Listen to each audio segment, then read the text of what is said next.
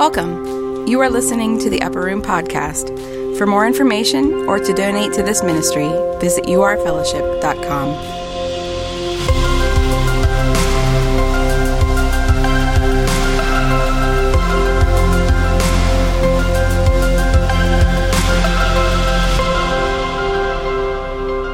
Well, good morning, everybody. How are you? Great. Who goes to the Canfield? I'm just curious. Who all is into the Canfield Fair here? Yeah. Who would never be seen dead there? Okay. Yeah. About 50-50. That's the way I feel too. I'm kind of torn. Good morning. We are finishing up a 7-part series called Disciple today. Today I'm going to try to kind of go to the very beginning, catch you up really quickly, and then land this plane. And then we are going to take communion together.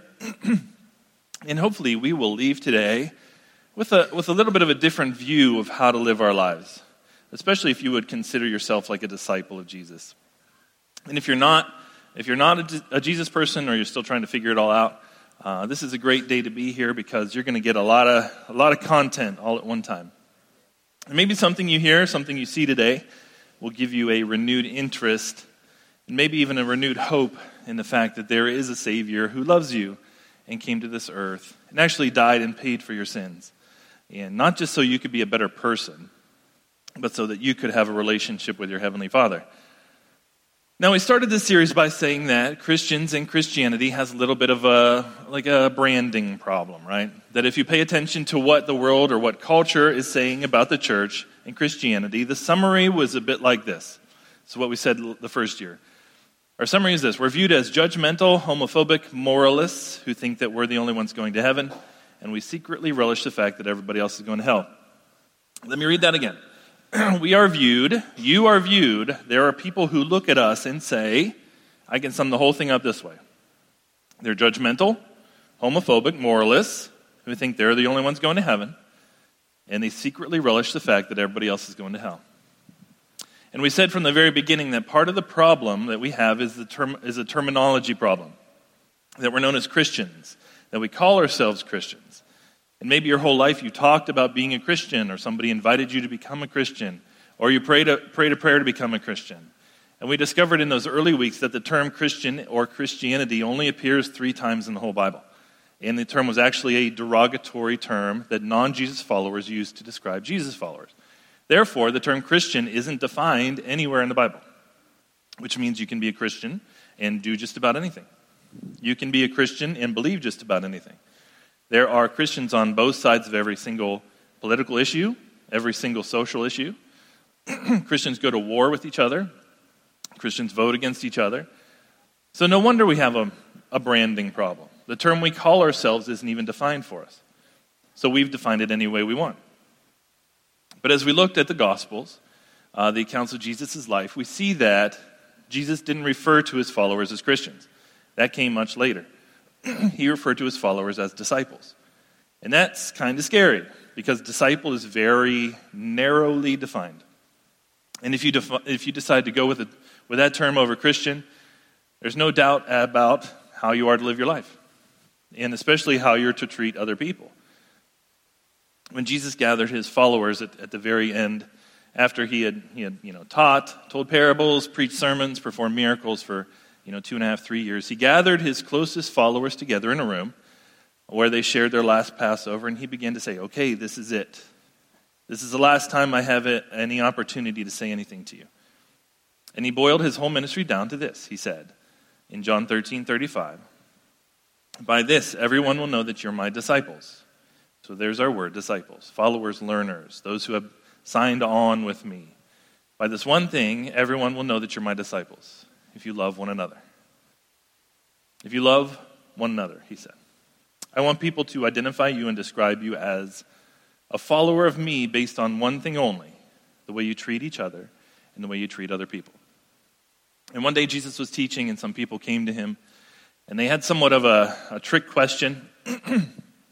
People were always trying to trick Jesus with questions, and Jesus was really smart. Sometimes Jesus wouldn't even answer their questions because he knew the intent of their question. But on this particular occasion, they said, Jesus, what's the greatest commandment? And they had an answer in mind, because of the traditions of the elders. They had an answer for their question. They wanted to know how Jesus would answer the question. What's the greatest? What's the most important law?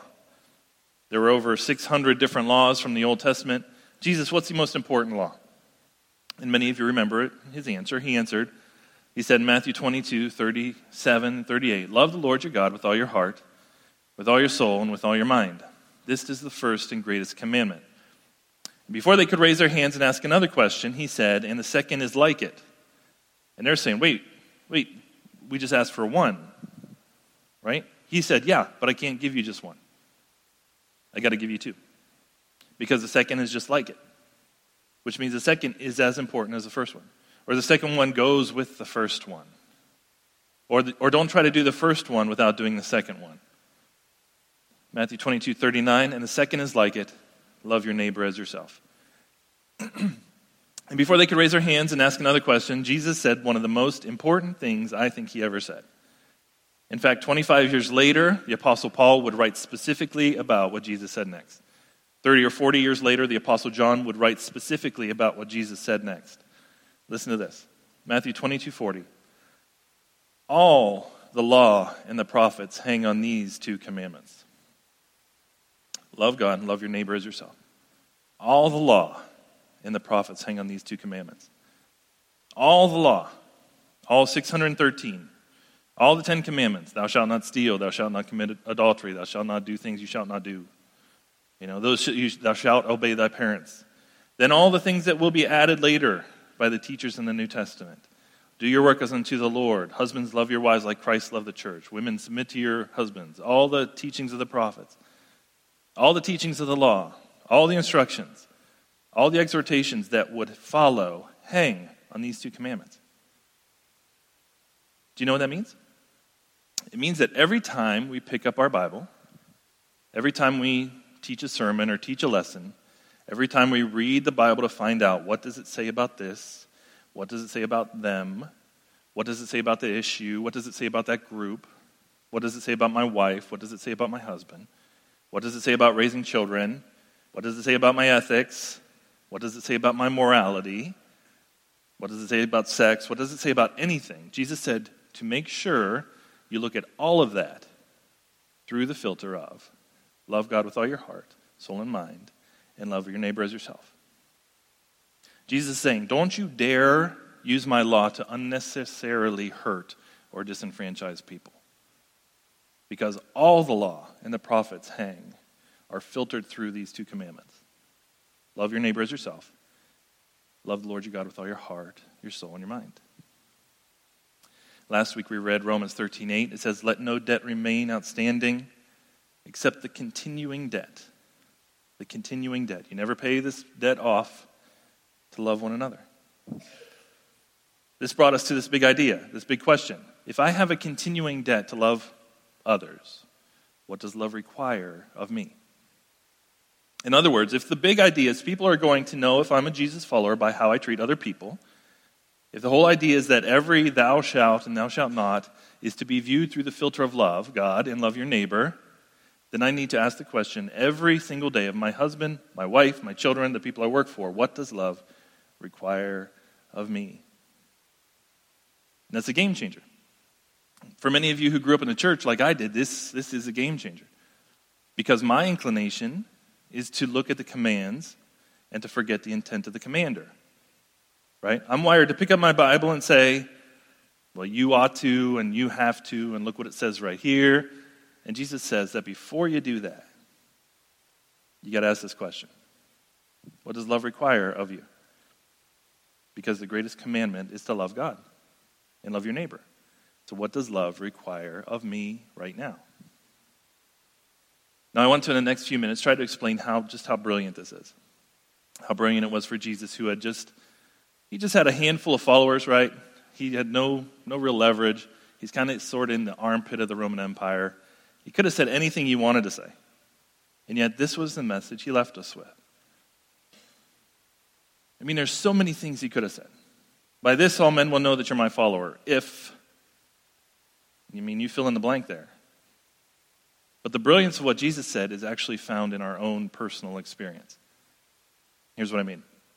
There are two categories of people that have influenced your life profoundly. There are two categories of people that have made you the father that you are. There are two categories of people who have made you the wife that you are today. There are two categories of people that have set you up to be successful or not to be successful. And the interesting thing is this. These two categories of people did not influence you deeply because of what they believed. It wasn't even whether or not they were Christian. It wasn't whether or not they were religious or they were even church people.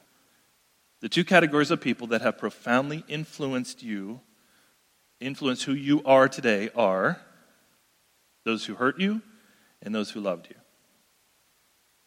Those who hurt you deeply and those who loved you profoundly. If you find yourself in counseling because you bump up against something you can't get through, a good counselor takes you right here. And you know what's confusing about this? Many in our culture, many in our country have been hurt deeply by people who have accurate theology. Have been hurt deeply by people who believed all the right things. We're hurt deeply by people who never missed a Sunday in church. We're hurt deeply by people who knew every chapter or verse for every sin you ever committed. And maybe you were hurt deeply by people who from the outside looked like fine, upstanding citizens, but behind the scenes just took the life out of you, damaged your soul, set you up for experience that has been so painful or so difficult that you would say, I kind of feel like I'm limping through life. I'm constantly trying to compensate. Not for someone's theology, not for whether or not they were Christians or believed the Bible, but because I was hurt so deeply. I mean, in prison, there are pastors and priests with impeccable theology who hurt children. And some of those children are adults today, and they're not impacted by that man's theology, but by the way the man treated them. On the flip side, some of you have had just have an extraordinary outlook on life, with extraordinary potential because somebody loved you so deeply. And you know what? Maybe their theology wasn't all that sophisticated. And they weren't able to find all the chapters and the verses. And they couldn't tell you all the stories. They may not have been that consistent in church, but they gave you something that set you up for success, that goes beyond theology. Because they loved you so deeply. And it may have been a parent, a coach, a principal, a teacher, grandma, grandpa, somebody who just came alongside you in a small group, somebody who showed up in your mid-20s and just kind of poured into you. And for the first time in your life, you experienced this unconditional love. When you tell your story, you tell a story of hurt and you tell a story of love. This is why what Jesus said is so profound. And it's why it's so important that those of us who say we are followers get this, because this is our best play. This is our greatest opportunity. But somewhere along the way, and we don't have enough time to explain it, and it's really no mystery how it happened or when it happened, there was a shift from behave to believe. When a church first started, it was all about how you love. Over time, it became about what you believe. And understand, if we would simply do what Jesus did instead of arguing about what he said, the world would change, right? The reputation of Christ's followers would change. The influence of the church would change. Because believe is easy. It requires almost nothing. Behave requires us to die to ourselves. In some cases, it requires a brand new worldview. I mean, come on. You know how much time and energy and publishing and time spent typing on a keyboard has been spent around people who say they follow Jesus, arguing with each other about exactly what Jesus meant by what Jesus said. In the beginning, it wasn't that way. It was simple. It was love one another. It was constantly going back to the question, what does love require of me? It's brilliant because Jesus knew the heart of people. Over and over in the scripture, Jesus knew the heart of people. And every time Jesus interacted with someone, Jesus interacted with them based on their story. And we've all had this experience. You don't like someone, they get on your nerves, they're just irritating people, and then you hear their story and your heart changes, doesn't it? Yeah? Imagine being Jesus. Imagine Jesus every single time he interacted with an individual, he interacted with his or her story in mind. And he answered the question in every conversation, what does love require of me right now? Do you know why Jesus seems so inconsistent at times? Do you know why Jesus at times was so fierce with one group and so compassionate with another group? Like one time, to a rich guy, he said, you're going to have to sell everything to get right and follow me. To another rich guy, he said, you're very, very close to the kingdom. Wait, why didn't he tell him to sell everything?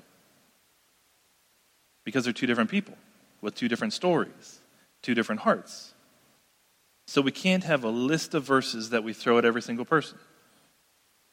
We have to look at their story and ask the question, in light of who I am, and in light of who they are, in light of what they've been through, what does love require of me? Could you imagine what would happen in our nation if all of those who are Jesus followers would put down all our weapons and all our objections and all our theological peculiarities and decide, you know what? I'm simply going to ask the question, what does love require of me? Because if you would like to see people transformed, if you would like to influence their future, you basically have two options. You can hurt them deeply, or you can love them profoundly. You can hurt them deeply, or you can love them profoundly. It's not what you believe, it's how you treat them.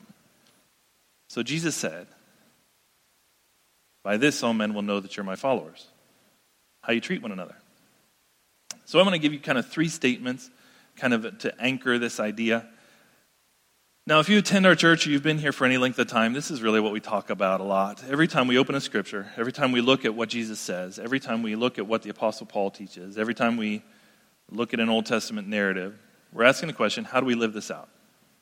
So I want to take it out of kind of the realm of purely theoretical and, what does love require of me? And I want to give you three statements, three handles as we ask the question of how do we get better at not simply believing right things, but treating people in a way that heals their hurts and loves them towards our Savior.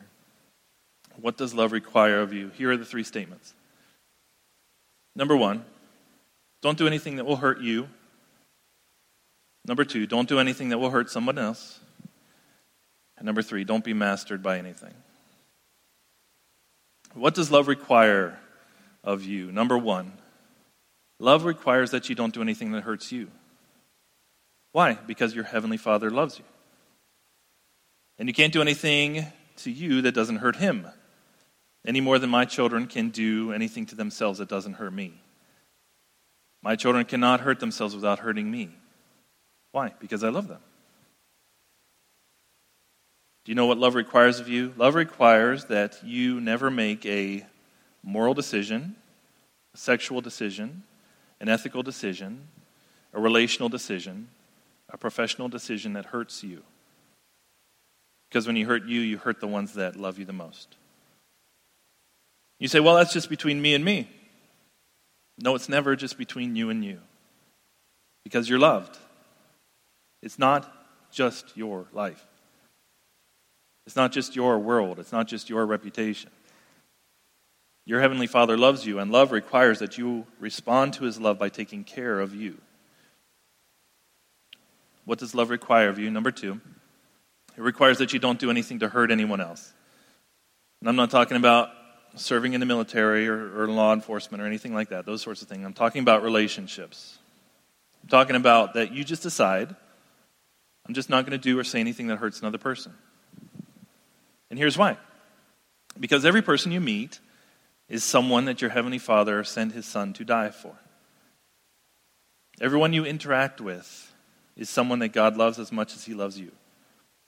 Everyone you ever speak to, even the people that just can't stand you, are people for whom Christ died. And I realize this is tricky. In fact, we talk about this as much as we talk about anything here. Because this is tricky because it involves maybe confrontation. This maybe involves confession. Confrontation and confession hurt. But sometimes loving the way you need to love is like taking out a scalpel. But it's never like taking out a knife. right? One heals, one hurts. You know what love requires of you? That you just decide once and for all the filter through which my words and my actions will be. I'm not going to do anything to hurt, betray, deceive, groom, tempt, abuse, or hurt another person. Number 3, love requires that you not be mastered by anything. You know why? Because whenever you're mastered by something, it will keep you from loving someone. Whenever you're mastered by something, it will keep you from loving someone. No one should have to compete with your alcohol.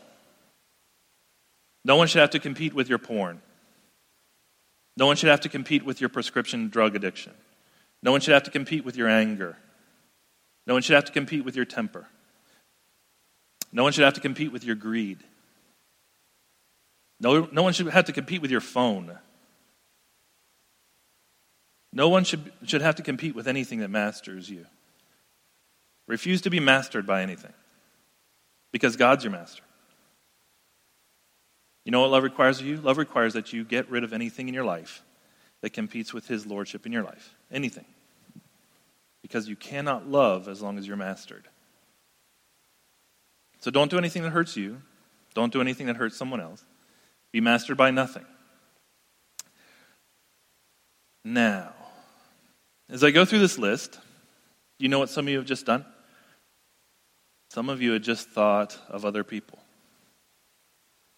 I'm glad my husband's here to listen to this message. I'm calling my college son to ask him to listen to this one a couple times. Here's the thing. Isn't that the perspective that has caused you to be hurt the most by people who claim to be Christians? What if we just decided we'll let God take care of them? And we decided I'm not going to hurt me, and whatever it takes to get into a place where I'm not hurting me any longer, I'm going to go there, and I'm going to get counseling, I'm going to get help, I'm going to confess, I'm going to break these habits. I'm not going to do anything to hurt anyone else any longer. And where I have, I'm going to confess. And where I'm hurting them and they don't even know it, I'm going to confess. And it's going to be a bit painful, but it's going to lead to healing. And I'm going to confront some people because I have not loved them. And it's painful and it's challenging, but it's not a knife, it's a scalpel. And I'm not going to continue to hurt them by remaining silent. And I'm not going to be mastered by anything. And let God take care of them.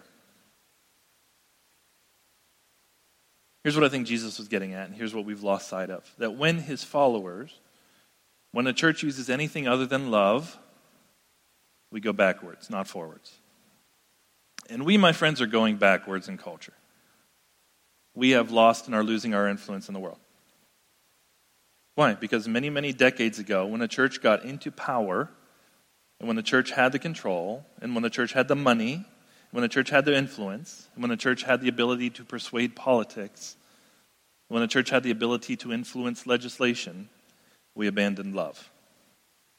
And we began to use something else. And on that day, whenever that happened, we began to lose. See, it wasn't always that way. Once upon a time, there were a handful of Jesus followers, and all they had was love one another, right?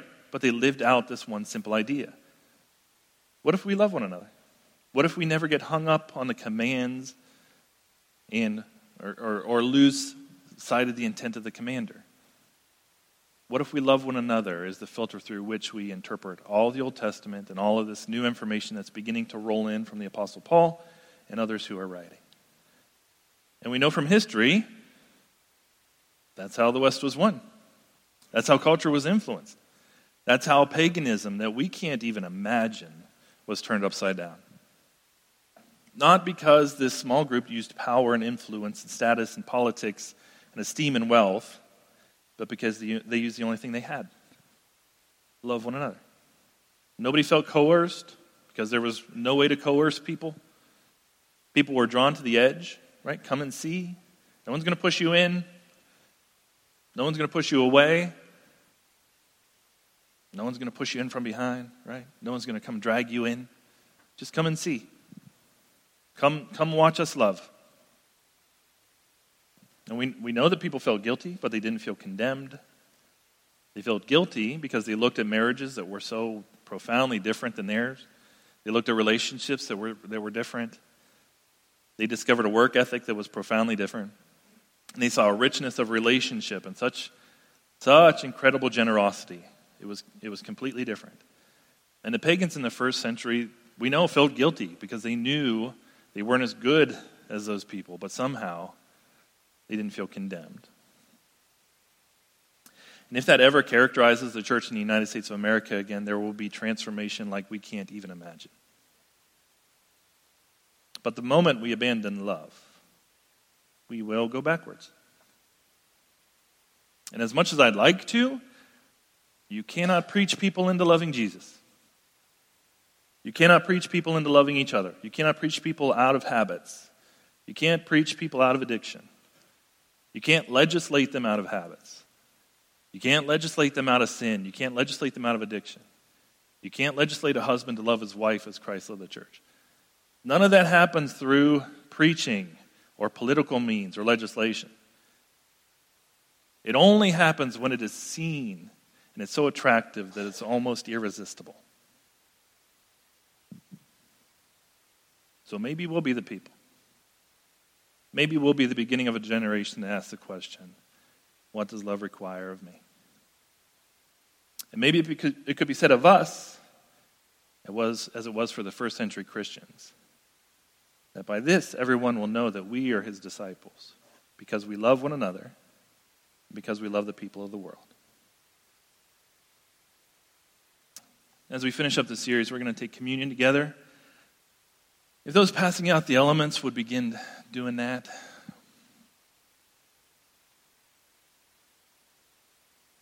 And just hang on to the elements for a minute. After you get them, we'll take them together. In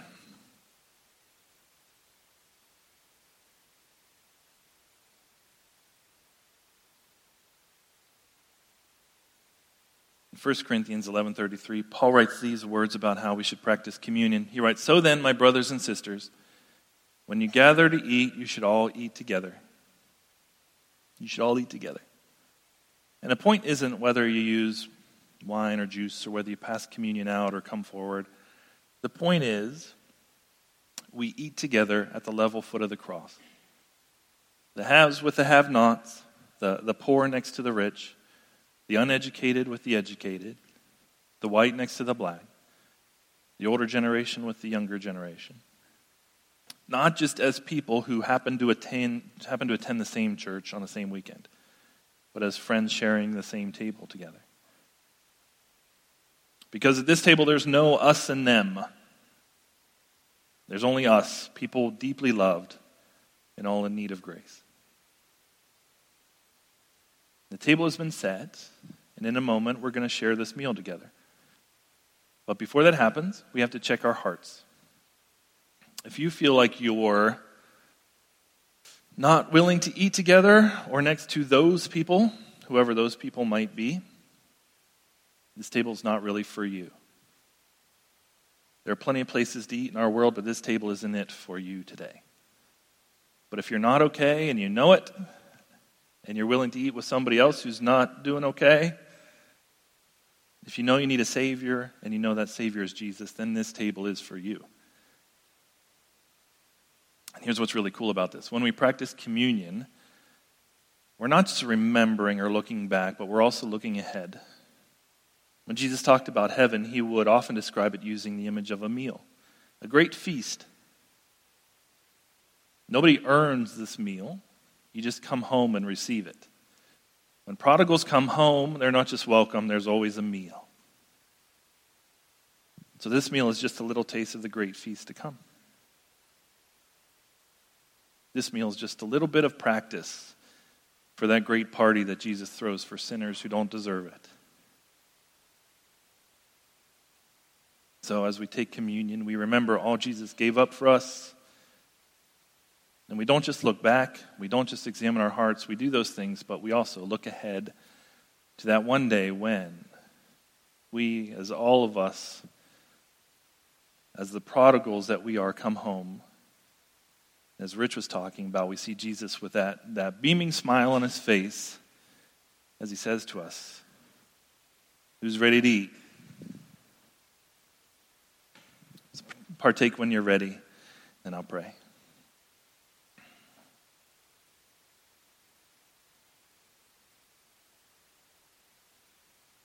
Jesus, we don't deserve this meal, yet you still invite us to come. So we come together as one community to your great table of grace. Lord, as we take these elements, we remember what you did. We confess all the ways we're part of the problems of our world. And we ask that you would help us to live with the question, what does love require of me? And Lord, we boldly receive this amazing grace you offer. On that cross, your body and your blood were given for us that we might be welcomed home to the greatest meal the universe has ever known.